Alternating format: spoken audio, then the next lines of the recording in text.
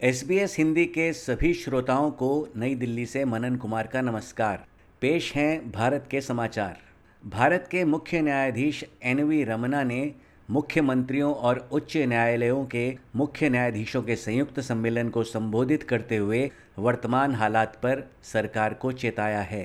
Chief justice Ramana ने शनिवार को न्यायपालिका को कैसे मजबूत किया जाए विषय पर बोलते हुए दो टूक शब्दों में कहा कि सत्ता को संविधान द्वारा निर्धारित विधायिका, कार्यपालिका और न्यायपालिका के बीच शक्तियों के संतुलन को बनाए रखना चाहिए और लक्ष्मण रेखा को नहीं लांघना चाहिए।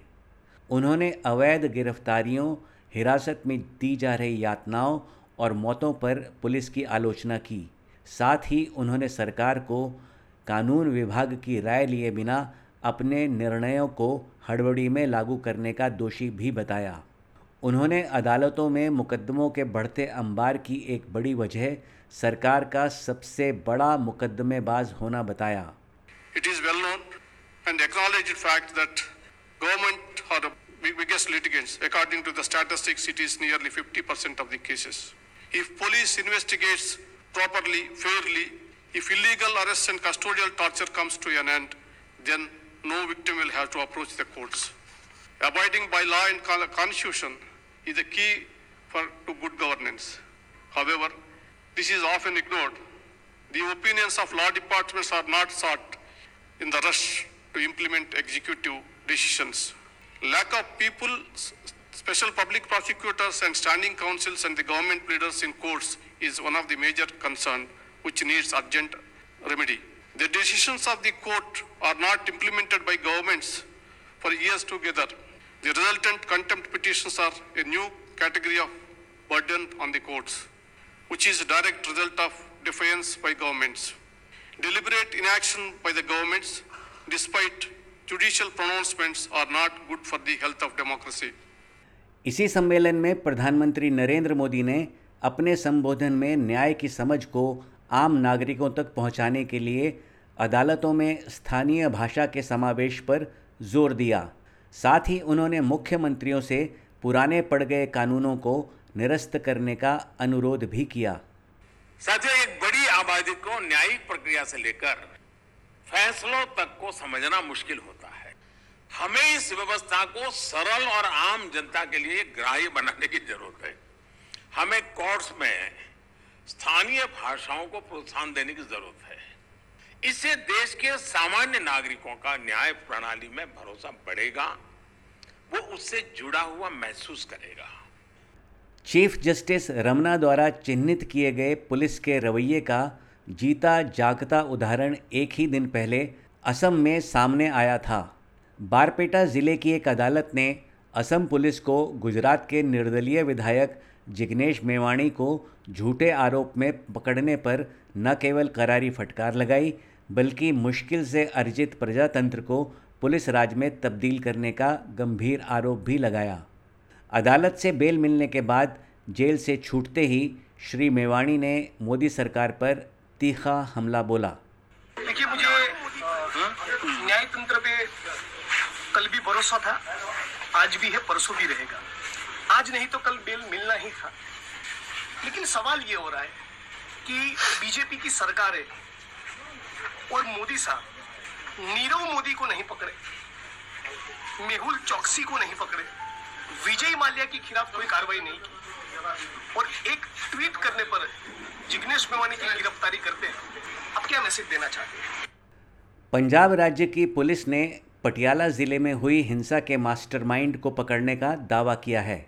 पंजाब पुलिस ने रविवार सुबह छापेमारी के दौरान बरजिंदर परवाना की गिरफ्तारी राज्य की राजधानी चंडीगढ़ के पास स्थित मोहाली से की। पटियाला रेंज के पुलिस महानिरीक्षक मुखविंदर सिंह चिन्ना ने एक पत्रकार वार्ता के दौरान यह जानकारी साझा की। बरजिंदर परवाना ਜਿਹੜਾ ਮੇਨ ਅਕਿਊਜ਼ਡ ਉਸ ਨੂੰ ਸਾਡੀ ਟੀਮ ਨੇ ਮੋਹਾਲੀ ਤੋਂ ਗ੍ਰਿਫਤਾਰ ਕਰ ਲਿਆ। परवाना ਨੂੰ ਪਟਿਆਲੇ ਲਿਆ ਕੇ ਉਸ ਦੀ ਫਾਰਮਲ ਅਰੈਸਟ ਪੁਲਿਸ ਨੇ ਪਾਈ ਹੈ और उसको मजिस्ट्रेट कोर्ट पेश करके उसका पुलिस रिमांड लिया जाएगा। Total 6 accused have been arrested since last evening। ਉਹਨਾਂ ਸਾਰਿਆਂ ਦਾ ਅਸੀਂ ਪੁਲਿਸ ਰਿਮਾਂਡ ਲੈ ਕੇ ਉਹਨਾਂ ਕੋਲੋਂ ਪੁੱਛਗਿੱਛ ਕਰਾਂਗੇ ਉਸ ਤੋਂ ਬਾਅਦ ਹੀ ਫਰਦਰ ਕੋਈ ਕਿਸੇ ਤਰ੍ਹਾਂ ਦਾ ਕੰਸਪੀਰੇਸੀ ਐਂਗਲ ਜਿਹੜਾ ਨਿਕਲਦਾ ਹੈ that will be part of future investigation.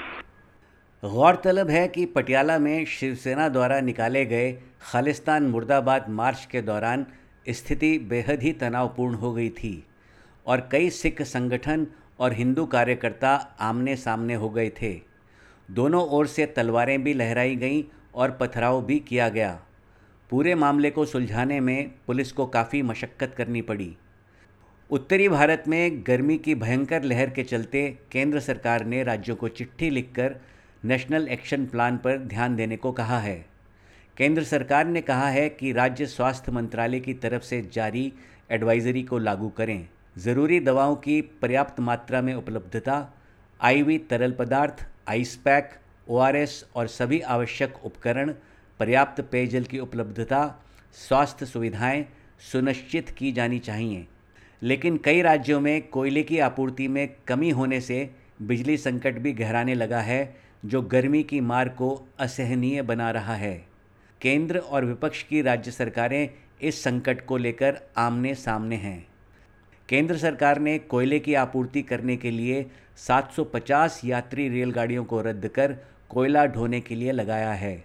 Congress नेता कपिल सिब्बल इस संकट के पीछे भाजपा की कांग्रेस विरोधी नीति को जिम्मेदार बताते हैं। ये इसकी जो बुनियाद जो है इस क्राइसिस की, ये आज की नहीं है, ये तब की है जब आपको याद होगा कि बीजेपी ने और CAG ने एक रिपोर्ट दी थी कि कोल ब्लॉक्स गलत तरीके से दिए गए और 1,85,000 करोड़ का नुकसान कहा कि कांग्रेस पार्टी ने किया।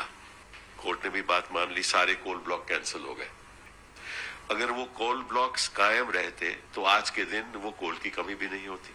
दिक्कत ये हुई कि वो जो कोल ब्लॉक्स कैंसिल हो गए, वो जो ऑक्शन का प्रोसेस था दोबारा उसकी नीलामी करने का, वो आज तक पूरा नहीं हुआ, क्योंकि आज के दिन कोई प्राइवेट सेक्टर का कंपनी कोल ब्लॉक लेने को तैयार ही नहीं।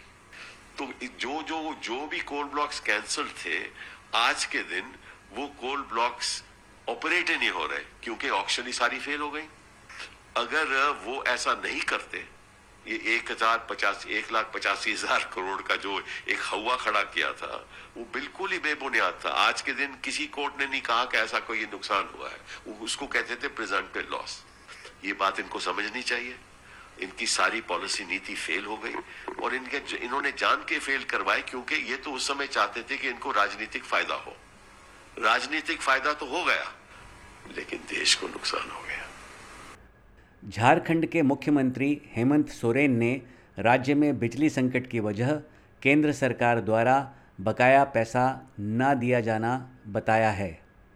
अगर आज भारत सरकार हमें पैसा दिया होता तो 25 या 50 रुपया पर यूनिट में बिजली खरीद के ग्रामीणों को और शहरवासियों को दे सकते। लगभग 1,30,000 करोड़ से अधिक का बकाया का हम लोगों ने भुगतान करने के लिए भारत सरकार को लिखा है। लेकिन केंद्रीय कोयला मंत्री प्रहलाद जोशी इस संकट को हल्के में लेते हुए इसका कारण अर्थव्यवस्था का बेहतर होना और उत्पादन में आई तेजी बताते हैं। डिमांड भी बढ़ गए, क्योंकि देश का और प्रदेश का भी इकोनॉमी अच्छी तरह से पकड़ गई। इसलिए जहां हम 3.3 बिलियन 3.2 बिलियन करते थे, वो 3.5 बिलियन पर डे यूनिट गए हैं। हमारे आज भी 21-22 million ton thermal power plants में है, एवरेज मैं बता रहा हूँ, और 72 मिलियन टन कोल इंडिया और जो कैप्टिव वगैरह वगैरह है उधर है। वो 10 दिन का है, इसीलिए थोड़ा कुछ लोग बहुत शॉर्ट है बोलते हैं, शॉर्टेज है ऐसे बोलते हैं, लेकिन रिप्लेनिशमेंट कंटिन्यूअसली होता रहेगा। इसी के साथ आज के समाचार यहीं समाप्त करने की अनुमति दीजिए। नमस्कार।